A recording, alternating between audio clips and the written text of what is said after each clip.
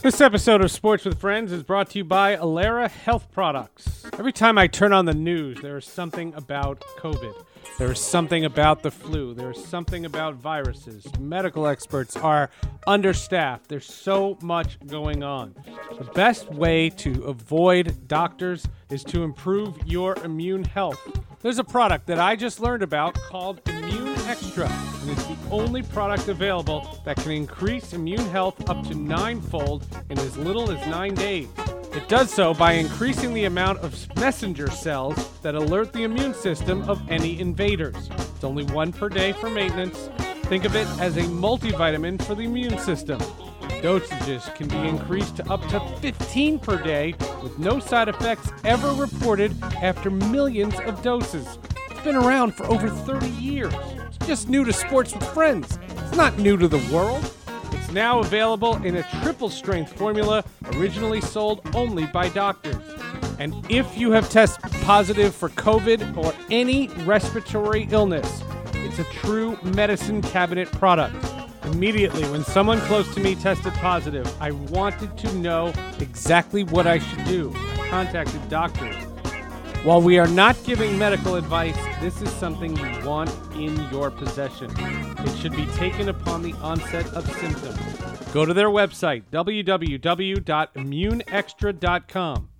And when you're checking out, get 15% off just for finding this from Sports with Friends. The keyword that you have to type when you're at checkout is Friends15. You know, Friends. Friends15 at immuneextra.com. And go to their website and check it out. Because if you don't want to just take my word for it, listen, my word's not gospel. Neither is anyone else's that you might hear from today. But go to the website, check it out, read about it. And you know what else I did? I Googled it. Click on news. There's nothing about any harm. There have been no side effects. There's nothing about this that would be alarming. Give your immune system a fighting chance against everything that's out there in the world, including COVID. Go to immuneextra.com, use the keyword Friends15, and they'll know you found this from Sports with Friends.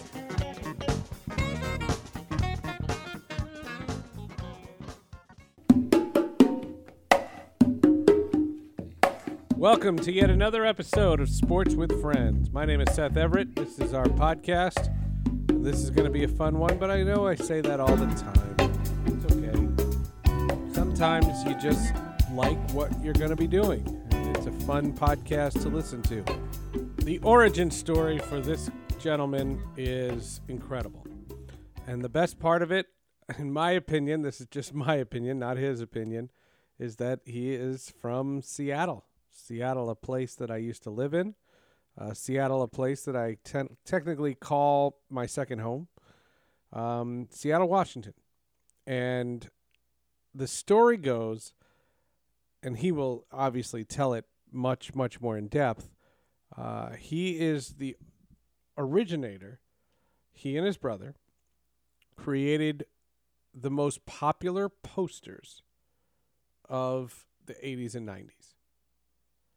And they were sports posters.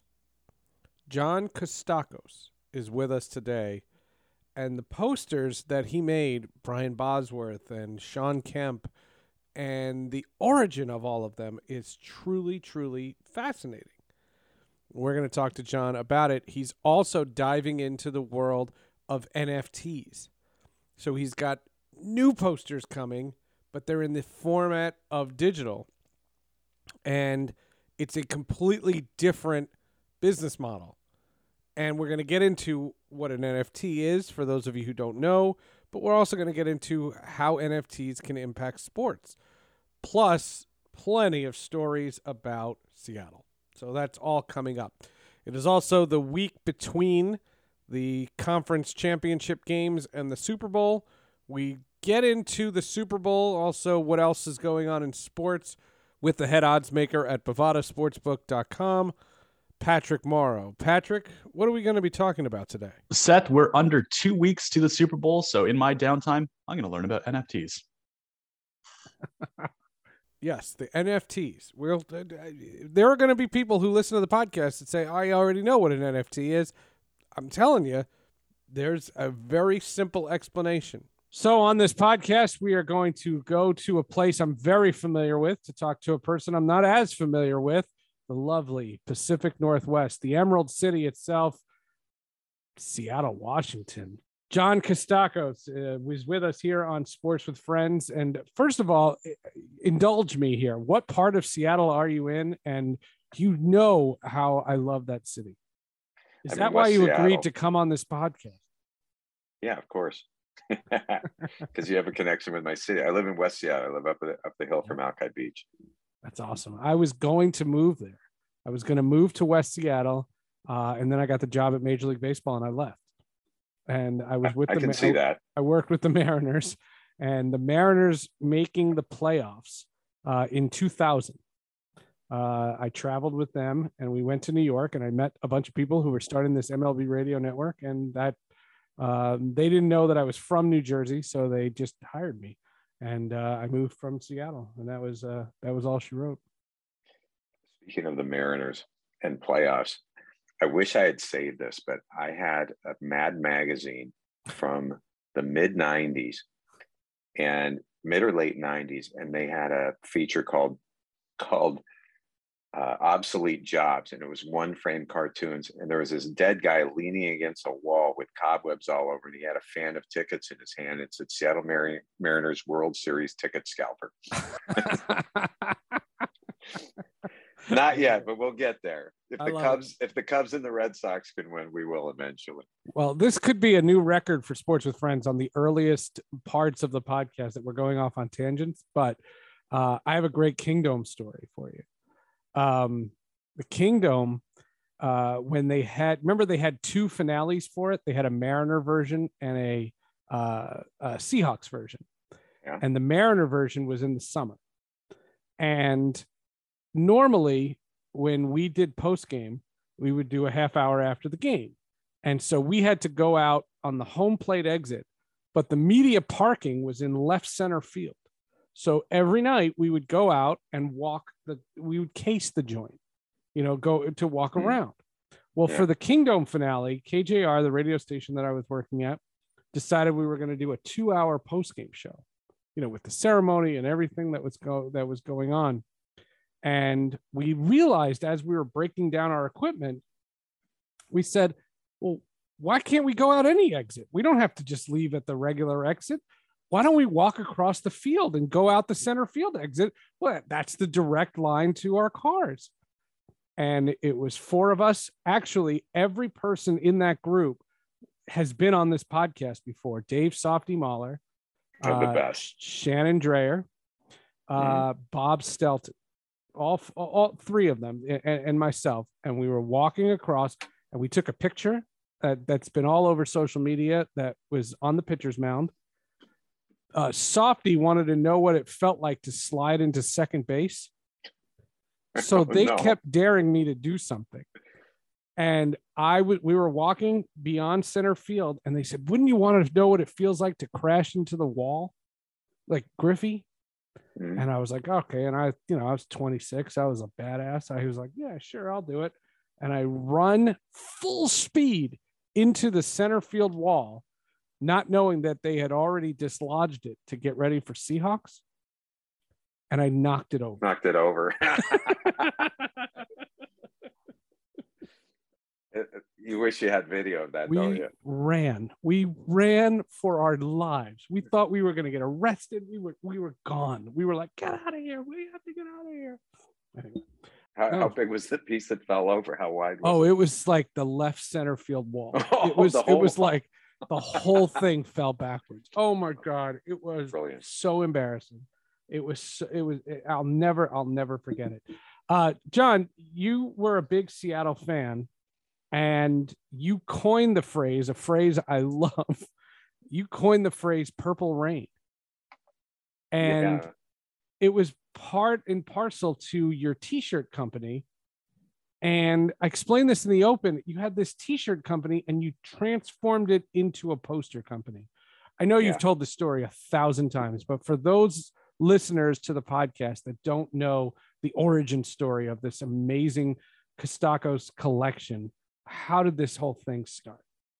I graduated from University of Washington, and with a business degree, and I liked creative stuff, and I wanted to start my own business. And I thought T-shirts. I was always fascinated with T-shirts, and because you'd see a T-shirt that you like, and sometimes something would hit, and you could sell a ton of them if something became popular. And so I was playing around. I was playing around with the idea, and I woke up, my alarm clock went off on a Sunday morning, and Prince's Purple Rain was playing. It was the day after the Huskies beat Michigan on the road. It was a big win, and the defense had just really shut them down. And so, and as the next week or two went by, the defense clearly was one of probably the best defense they ever had up until that point.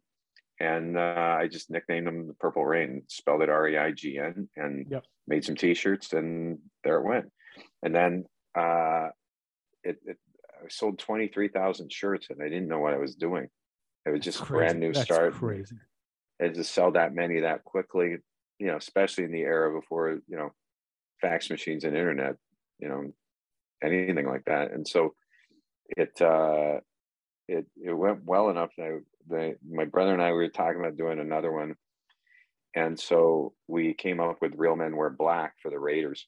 Yep. And we trademarked that, and it was selling even in Seattle because Raiders fans are everywhere. Well, KJR, I remember in the 90s would air Raiders games. Yeah. Because they didn't have the rights to the Seahawks. They would air the Raiders games. That was one of Softy's first jobs, was he board up the Raiders games with Joel Myers doing the play-by-play. I didn't know that, but I know the Raiders they're popular everywhere, and Raiders fans are awesome. So we started making the Real Men Wear Black shirts, and I was in a sporting goods store called The Locker Room. I don't know if you remember those, sir. There were 6 or 7 of them, owned by a local guy named Terry Friedlander. And I was in the one downtown. I think it was like 6th and Union, somewhere around there. And I went to the store. I was talking to the girl that was working there, and we were just talking about how the shirts were selling and how business was. And I said, what do people ask for that you don't have? And she said, a poster of Kenny Easley. And that, if I hadn't asked that question, I don't know what I'd be doing today. That's crazy. And so a lot of things had to happen. So I called up the Seahawks and asked for how I get the number for Kenny Easley's agent. And they sent me the marketing department. They said Jeff Morad, right? Jeff Morad? Yeah. Well, they said Lee Steinberg. And I'm thinking, Lee Steinberg, who was on Sports with Friends literally 2 weeks ago. All right. And Lee was the biggest. He was the one biggest name agent at the time. He did a lot of publicity, and so he was out there, and I thought, wow, and he had a ton of quarterbacks and bigger names. And so I thought, well, there's no way I'm going to get a hold of this guy. Well, I'll try anyway. So I left a message, and Jeff Morad called me back. He was new to the firm. He was Lee's brand new partner. And so he called me back, and I was lucky because Kenny handled a lot of his own stuff, and he wanted to meet with me. So that was a little intimidating. And I went and met with Kenny. We went to Hector's restaurant in Kirkland and had breakfast. And so how old are you at this point? You're like 24, 25? 23, almost 24. So yeah. Meeting a Seahawk player at that point is like, holy crap. Yeah. And meeting Kenny Easley. He was your favorite player. Yeah, he and Steve Largent, and well, I mean, Jim Zorn, they all were really, but I mean, Kenny was the least approachable, I mean, he's just more quiet. Kenny looks at you, and he's a really nice person, but he has kind of a serious disposition, and he's one of those people. I mean, not quite like Don James. I was always uncomfortable with Don James. He was a guy that was so perfect. He never wanted to screw up. With Easley, he's just a big, intimidating guy. And it was kind of fun, but he was so nice and like just very, very thoughtful in his questions. And he liked the idea. And then then he said, well, how come, you've never made a poster before. Why should I try this with you? And I said, well, I'd never made a t-shirt before, and it went really well. And we'll make it our life to make this a success for you.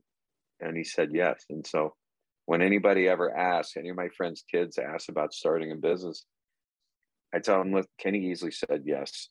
You were one yes answer away from something good in your life. You just got to try and ask. More with John Kostakos on these posters, and we're going to transform into the NFT world. But last week were the championship games, and then next week it's the Super Bowl, the biggest online gambling thing in sports. We'll welcome in the head odds maker of BovadaSportsbook.com, Patrick Morrow. And Patrick, before we get to the Super Bowl and obviously the big Pro Bowl this week, there's other news. Tom Brady retiring means the big question mark in the NFL is Aaron Rodgers. I would imagine now there are many more odds on Aaron Rodgers' future than there was when we had that conversation last week. Absolutely, Seth. And Brady exiting stage left really does open the door. And it's the first domino of what's going to be a really intriguing offseason in the NFL. And I think that it certainly starts with where's Aaron Rodgers going to be? And right out of the gate, probably not Green Bay.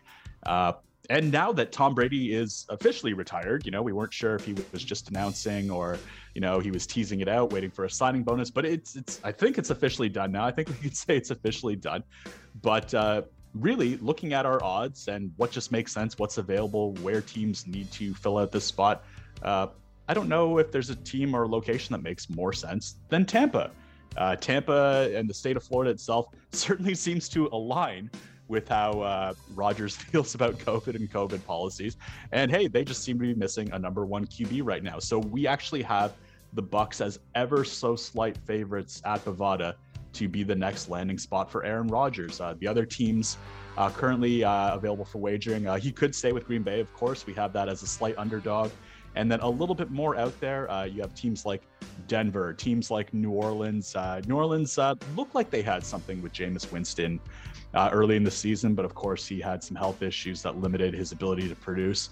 And even if you like Jameis Winston, everybody likes Aaron Rodgers, at least for his performance on the field. So, you'd be looking at a massive upgrade in New Orleans.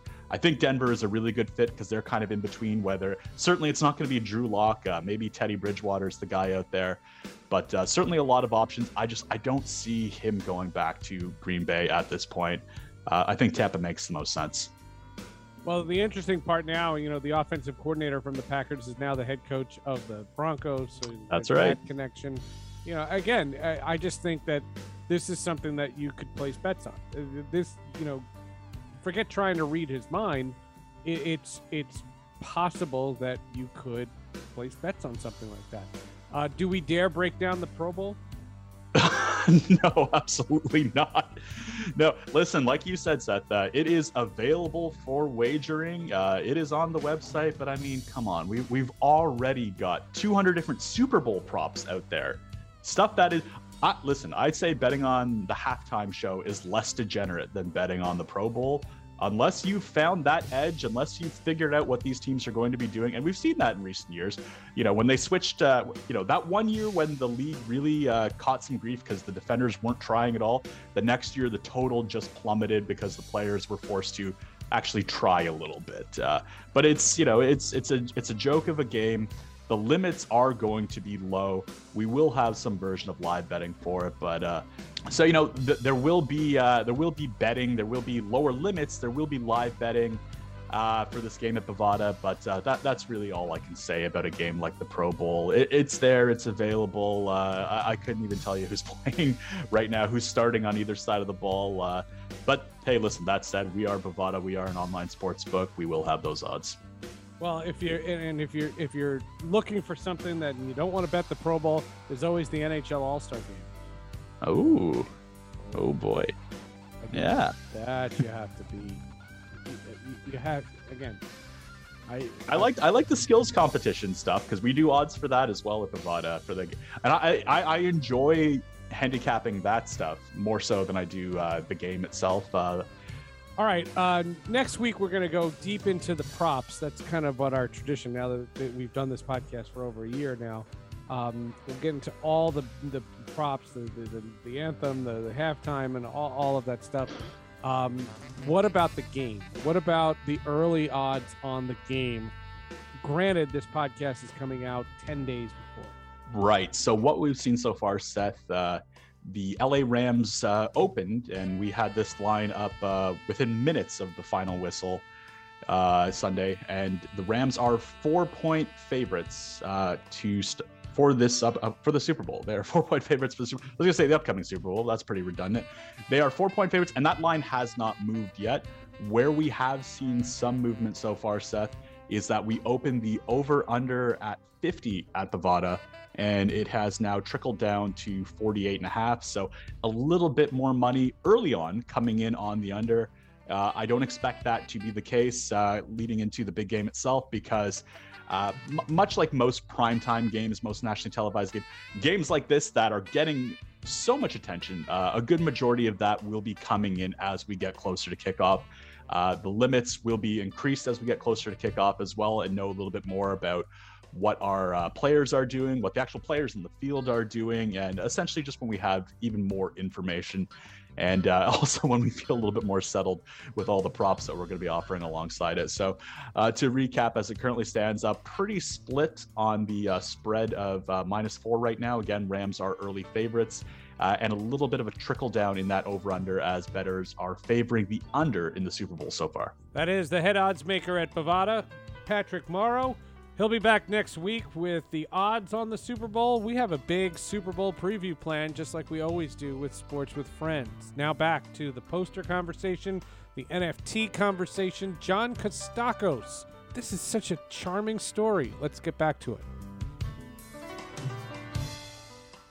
Just to put some context into when I lived in Seattle, Don James had just left. I got there in the summer of '98. And Rick Neuheisel had just been hired. And I knew Rick Neuheisel from when he was at Colorado, and he didn't like me then. And so I was like, I stayed away from the University of Washington as much as I could. And then the Kingdome closed, and the Seahawks played their games at Husky Stadium. And all I remember saying to Hugh Millen and Softy is, they'll do anything to get me in this building. like I tried to stay away as much as I could. And I remember the passion when they went from purple to gold helmets. I mean, it literally was like you would think they were talking about Yankee pinstripes. Like, it was incredible. What I'd never seen a franchise with that passionate a fan base in college sports, because in every college sport that I had been, I went to Syracuse. They don't care about football that much. Yeah, no, Husky football is really important here. Yeah. Well, and Don James was our Nick Saban. Yeah. The posters are I mean, unique to say the least. And you're doing this with your brother at the time, and you had this. What was it like? Okay, so the Raider one does well, and then Purple Rain, you start to get creative, but then what happens in, like, how do the creative juices get flowing? Like, holy crap, we have to top this, and we have to top this, and top this, and like start coming up with really, really amazing the Bo Jackson one, the Brian Bosworth one, the Jim McMahon one. I mean, these posters are. Everybody had them. Yeah, it was we were lucky that we were good at something that was popular at that time. And I don't know if we helped make it popular or if we were just lucky. There's always going to be some luck involved, but we liked sports. We were sports fans. And I don't know that we were bigger sports fans than anybody.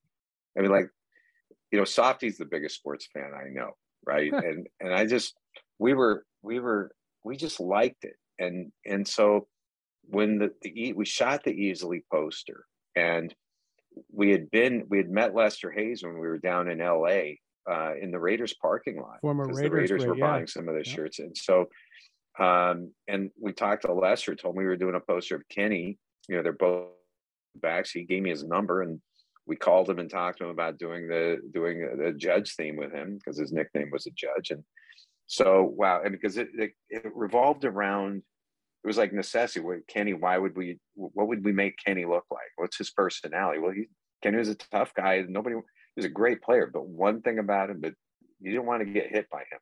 Right. And Lester Hayes, they called him the Judge. And then, so we had, we were planning on shooting. We shot Kenny Easley's in May of '86, shot Lester's in June of '86, and then we sent a letter to McMahon.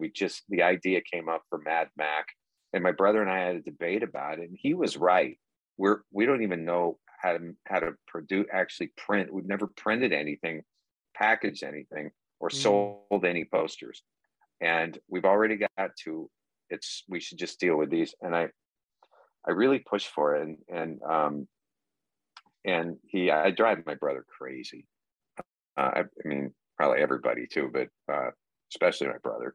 But we sent the letter to McMahon, and he said yes. It just seemed Mad Mac seemed like too good of an idea, and that was the one when Sports Illustrated and USA Today ran that one, and then the AP guy Barry Sweet put it on the AP wire, and we were getting phone calls from everybody. So out of necessity, we would, when somebody would call whatever city they were in, we would tell them, yeah, we're thinking about doing something with this guy who happened to be the biggest star in that city. And you were just a big sports fan, so you just knew who they were. You knew. Yeah.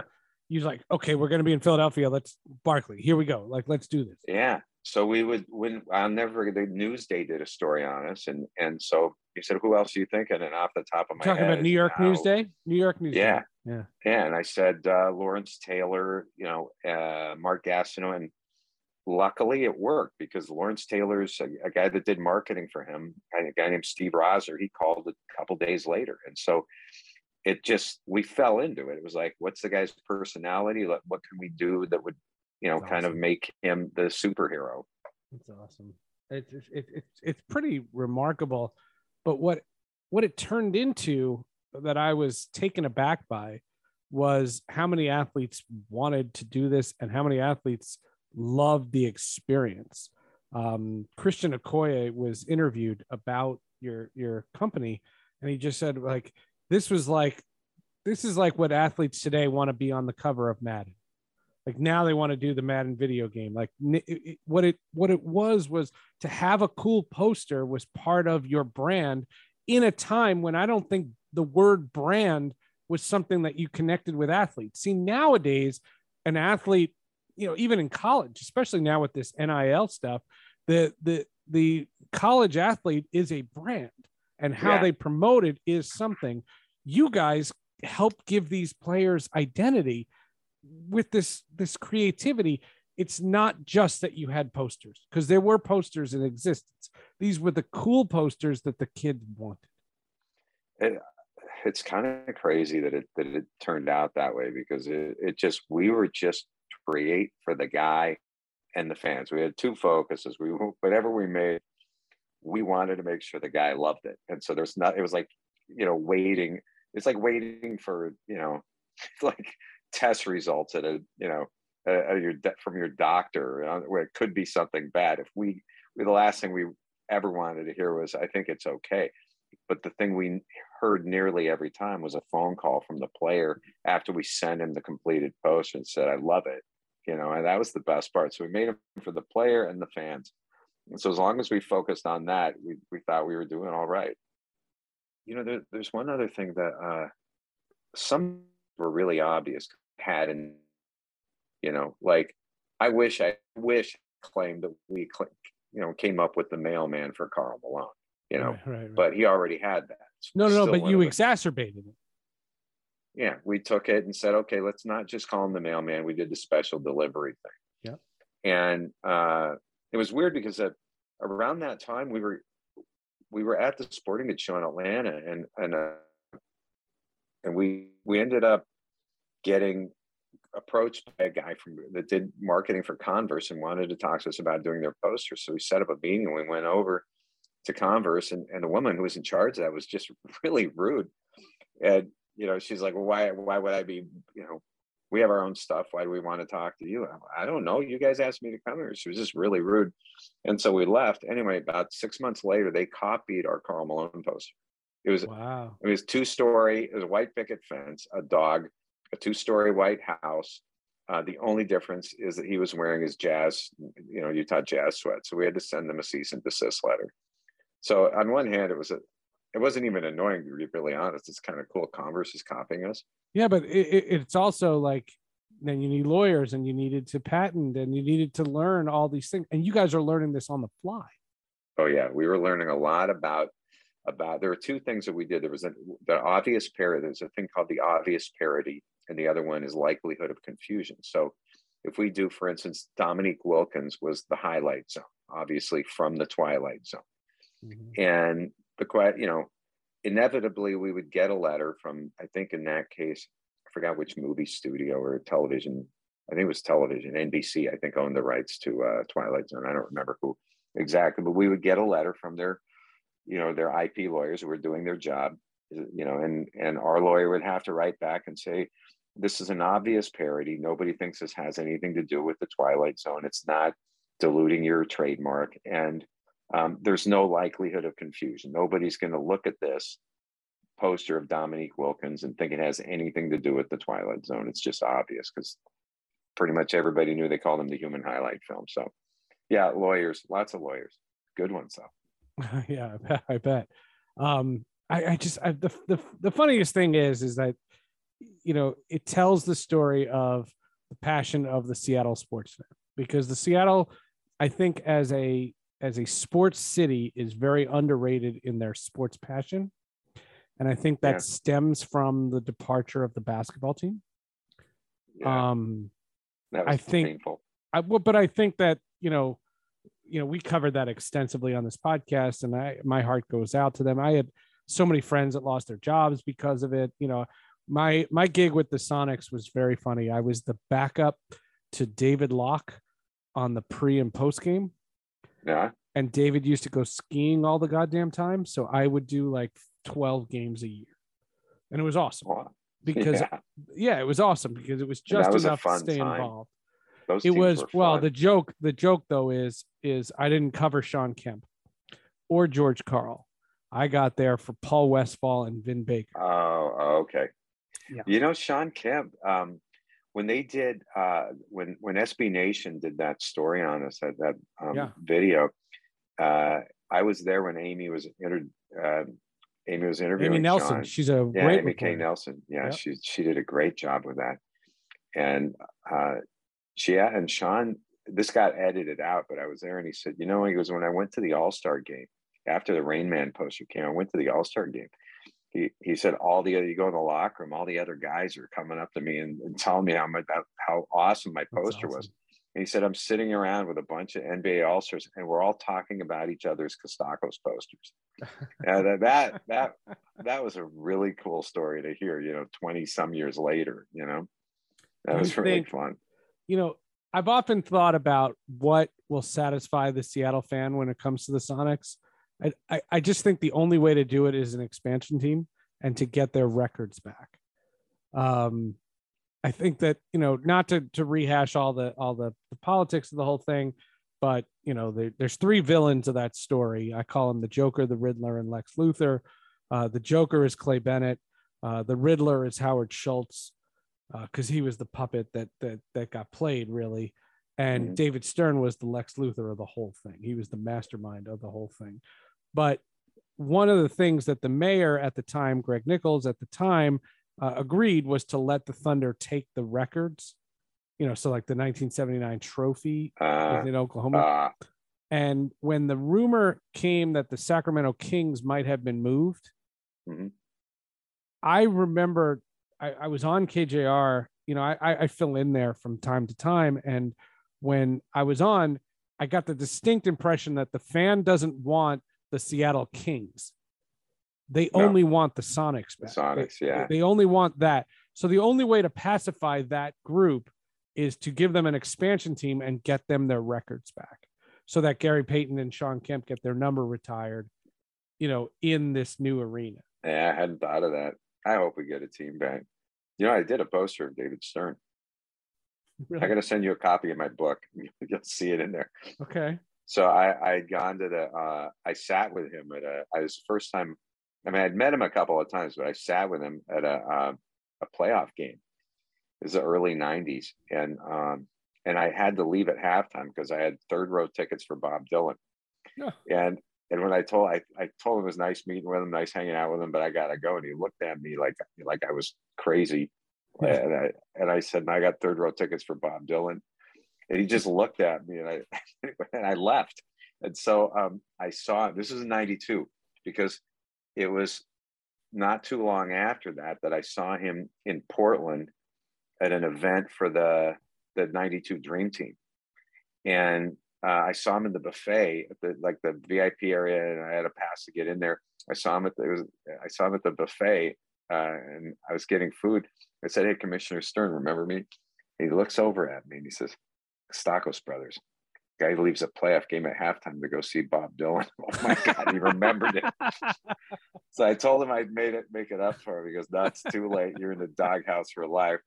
So I made a one-of-a-kind poster called the Sturminator, and sent it to him, framed it and sent it to me. I got a nice letter from him. He said everybody loved it. So. That's great. Yeah, David Stern is an interesting character. When he passed away, we did a tribute to him. We acknowledged exactly the amazing accomplishments that David Stern had as commissioner, but in the emphasis on journalism, the end of that podcast, Bob Stelton came on and just explained Stern's role in the departure. All right, now you are getting into the NFT world. You got it. I want to say to our listeners that if you're interested in learning the inner nuances of NFTs, I host another podcast called Tech Stream with Shelly Palmer, and he breaks down exactly what NFTs are and all of that. But for sports fans who don't understand any of this, they don't understand crypto, they don't understand tech, why does an NFT have to be something as elaborate as a Kostakos poster? Oh, does it have to be as elaborate? It doesn't have to be. This depends on what people want. Like if you and I just smiled right now, we're on Zoom, right? If we just smiled, could that be an NFT? I mean, nobody would buy it. Any digital, anything that you can create digitally can be an NFT. The NFT is a piece of, the best way I can describe it is a piece of code embedded into the piece of digital art that authenticates it. So if you buy an art piece or a print, and it's one of 25 and they're signed by the author, right? Or the artist. Well, then you have number 12 of 25, right? And you have that, and you have something that authenticates it in case you ever want to sell it. With the NFT, the NFT is embedded in there, and it follows it around, for the life of forever. And it's in the blockchain, and the blockchain in a way is kind of like Carfax, only everything that happens to it is recorded. So if you buy the NFT for X dollars today from the artist, well, then there's a record of that. And if you sell it for 5 times that, 2 years from now, there's a record of when you bought it, how much you paid for it. And so, these things, they're perpetual, they're forever. And so they can't be lost in a fire. They live in the digital world, and they're around forever. And, they'll be around in 100 years. Somebody's going to have the NFT in their collection, 100 years from now or more.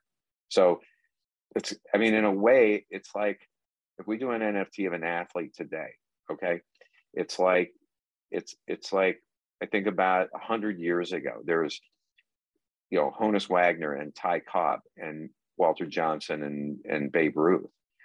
And it's like having a piece of memorabilia from 100 years ago. 100 years from now, these things will exist. People will be able to have them, and there's no storage problem. That's one of the interesting things about it, is you don't get in trouble. Like all the issues that you guys had with the posters, you don't have those problems now. Well, there's no distribution issues, which is really kind of nice. You don't have to ship and package and ship.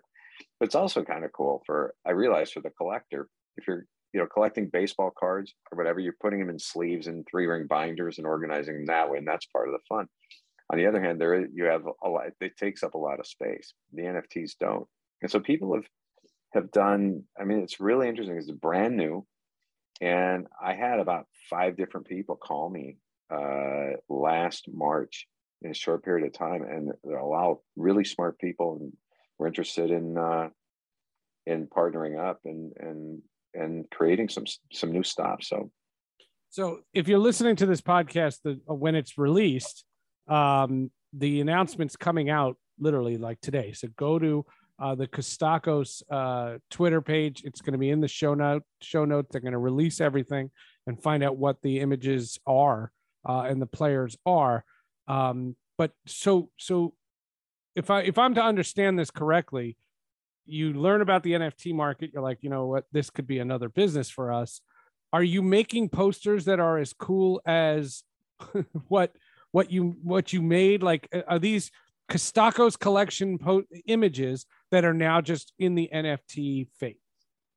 Well, whether they're cool like the old ones, or whether they're cool or whether they're desirable is going to be up to the market. But I'm happy with what we've come up with, and we thought about what do we want to do in this space because it's brand new, and we thought, well, between the Morads and me, who are my partners on this, we have a lot of connections with my former clients and a lot of legends. And the first person that we signed up to work with was Willie Mays, which was Get out of here. So Willie Mays is one of the images. That was our first drop, which came out a couple of months ago. Okay. And you can see the pieces at KostakosCollection.com. It was like signing Willie Mays. It's like I have a photo of that signature page on the contract in my favorites in my phone. I felt like I did when I made the deal with Kenny Ease. I felt like I was in my 20s again and starting over. It felt like a kid. I was so excited. I mean, Willie Mays. It's like if of the greatest legends in baseball, there's like Ty Cobb, Babe Ruth, Lou Gehrig, Joe DiMaggio, Mickey Mantle, Ted Williams, and Willie Mays. And he's the only one that's alive. And he's Willie Mays. And so, and we got we decided, for the first one, he wanted us, he really wanted us to do something with the early part of his career. Let's start with the early part of his career. There's more coming later, but with his time at the Birmingham Black Barons, everything I knew about Willie was from, the New York and San Francisco Giants. And we got a whole bunch of amazing things from his personal collection to put in the one signature piece. There are a few different ones, but the one piece that was the most work and the most fun was and it sold for $50,000, which was kind of cool. But that's cool. Creating it, his high school diploma's in it, and he was assigned the job of dry cleaner in high school. And his diploma, he's completed a degree in cleaning, dyeing, and pressing. And when Jeff asked me, so did you have any say in that? Because it was Fairfield Industrial High School in Alabama, and this is in the late 40s, right? And he says, Jeff asked him, like, well, what about everybody? Or did you have any say in it? And he said, no. He said, what about everybody else? And he said, well, the white kids on the other side of the barbed wire fence got to choose whatever they wanted. So here he was assigned the job of dry cleaner. That was what they told him he was going to do in life. Thank God for baseball, and then we got his report card too. His last report card from high school, which was brilliant because Willie Mays was the best point guard in the state of Alabama, the best quarterback in the state of Alabama, and the best baseball player ever from the state of Alabama. And somebody gave him a B in gym class. It's kind of funny. So we have a bunch of things like that. And so we trace we have his contract from when he was 16 years old when he signed to play in the Summers professional baseball for the Birmingham Black Barons. That's in there along with a picture of him from that time. And then a year and a half later, the Giants bought his contract, and there he was. Willie Mays is a fascinating story. I mean, his legacy is incredible, but he's also, what I loved about Willie Mays is he never lost his swagger. As he got older, he never lost his swagger. He defended Barry Bonds to the heavens. He never, and unadulterated, unconditional. He always felt that Bonds was being treated unfairly. Whatever your opinion on Bonds is, Willie Mays was a staunch defender of Barry Bonds, and he did it. You find out who your friends are when they're relatives. When you even relative, you find out. Well, they're Godfather. He's the Godfather. Yeah, that's I know. But what I mean is, when it's inconvenient for them to defend you and be there for you. That's how you find out That's who your wartime friends are. And think about that. Like, yeah, you want a friend like Willie Mays. Well, it was one of the weird things, when I was working for MLB, he broke Babe Ruth's record, the home run record, or he broke Hank Aaron's record rather. And Bonds. And I remember I was in San Francisco and Mays was there, and just, everybody knew about the rumor. It was, at the time, it was a rumor. That was the difference, and it was just, it's a fascinating idea. Are there any other names of play? Obviously, we can't see the images until you go to CostosCollection.com, but are there any players, whether they're Seattle based or what I'm interested in is, you mentioned legends, and this is with all due respect to Willie Mays, but I remember I turned down a podcast with an author who wrote a book about Casey Stengel. And my logic was, I said, I don't think there's a person that knows who Casey Stengel was that knows what a podcast is. That's a really good point. And my so the reason why I'm asking is, this is in no way disrespectful to Willie Mays, but is there somebody who can appreciate the greatness of Willie Mays that knows what an NFT is?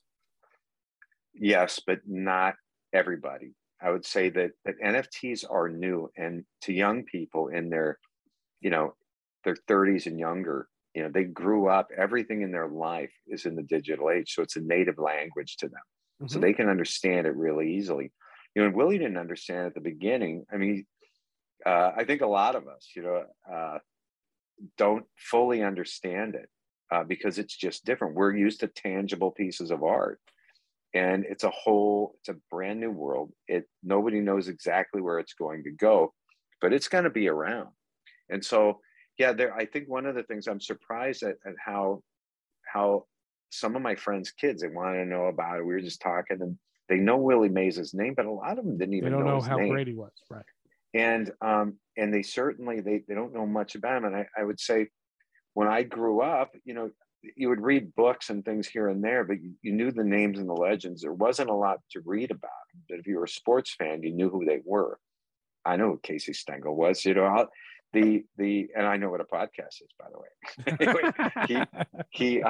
but I think that what's happened is there's so much media available about all of the stars are now right in the living room of right on the phone of every kid, every sports fan, kid or grown-up sports fan. And so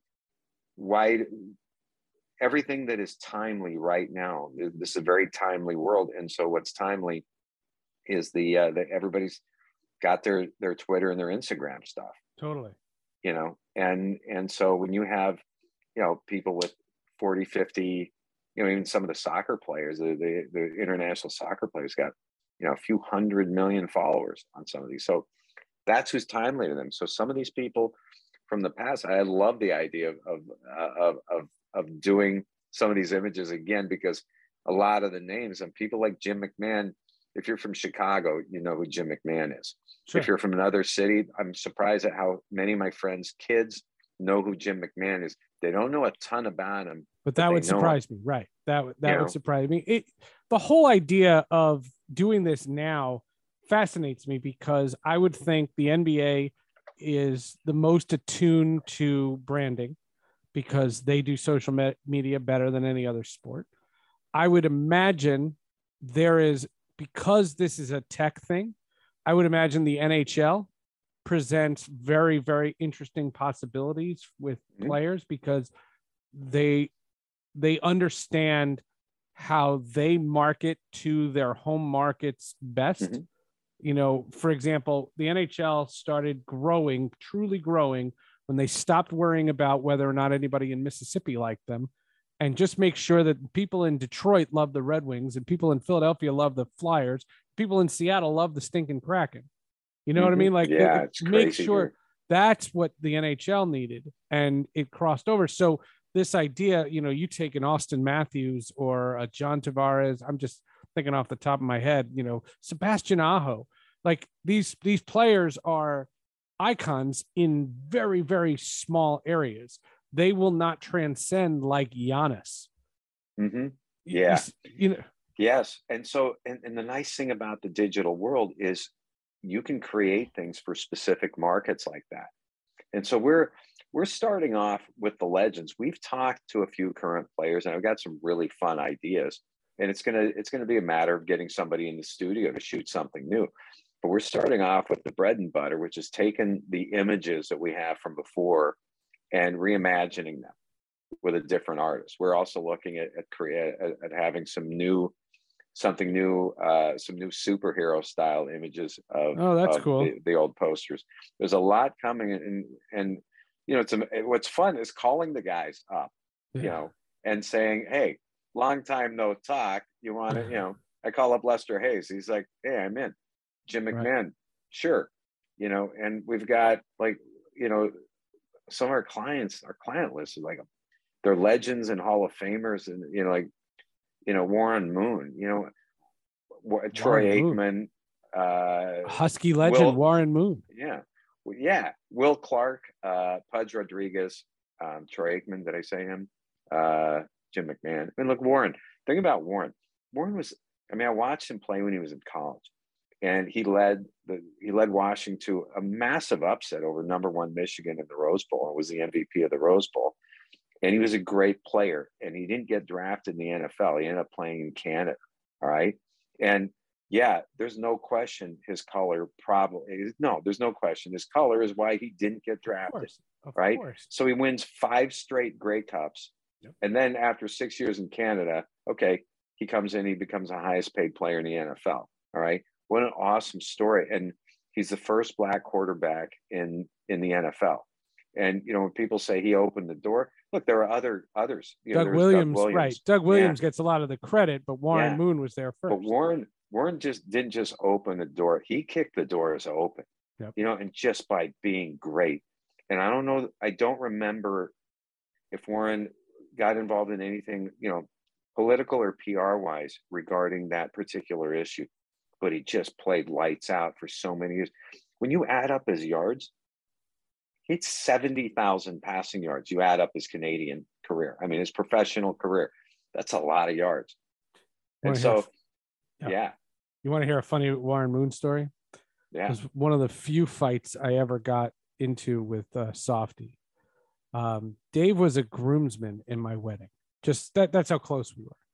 All right. And when the Seahawks had John Kitna as a quarterback, he was in their system. He was like their number 3. Yeah. And the Seahawks signed Warren Moon. Mm-hmm. Now, Warren Moon was at the end of his career. And I went on KJR and said, Warren Moon's the quarterback of this team. I don't want, this is not a sport where you go for the future. You don't bring up, you bring up a 20-year-old shortstop and have him be the shortstop for 15 years. Warren Moon's not going to be the quarterback for 15 years. He's going to be the quarterback for 1. And Softy disagreed with me so much. He never let it go. And I would say if I called him right now, he would yell at me about Warren Moon. So who threw the most perfect spiral? Oh, Warren. He was perfect. Oh, he's such a great player. Such a great player. I can't wait to see these images. I think you're gonna like them. There's some fun stuff coming, and the just these guys. This has been fun because we get to work with the player again, right? And now it's easy. We can send something back and forth. What do you think of this? What do you think of that? Where in the past, we were shooting on film, and so to get the best images of something that we created and send it, you had to do it by mail because you couldn't do anything in color by fax. Sure. So it wasn't that efficient. Now you just, send something right away. What do you think? And we're thinking about this and that. And so it's really fun. And it's also fun remembering, going through the history of each guy's career and remembering the great moments and finding ways to commemorate those in a piece of digital memorabilia. And so, fans used to buy our posters because it somehow connected them with the athlete. They had this big poster on the wall. Chris Ballard wrote something really nice in years ago when they did the art exhibit with our stuff in New York. And he said, talked about the walls of a teenage kid's room, are sacred territory, and it's everything they love. And he talked about his Ronnie Lott poster, Right. Our Ronnie Lott poster, designated hitter, like right in the middle. And he just thought it was really cool. And Yep. And it was Pam Anderson and a Kostakos collection. Yeah, and he was that was a kid's room. Yeah, and so you have it was their way to connect with these guys, and I think, and so now the cool thing is now it's I've found for years I've had so many people contact me asking if we can reprint the old ones, if I have any extras that I can send them and things like that.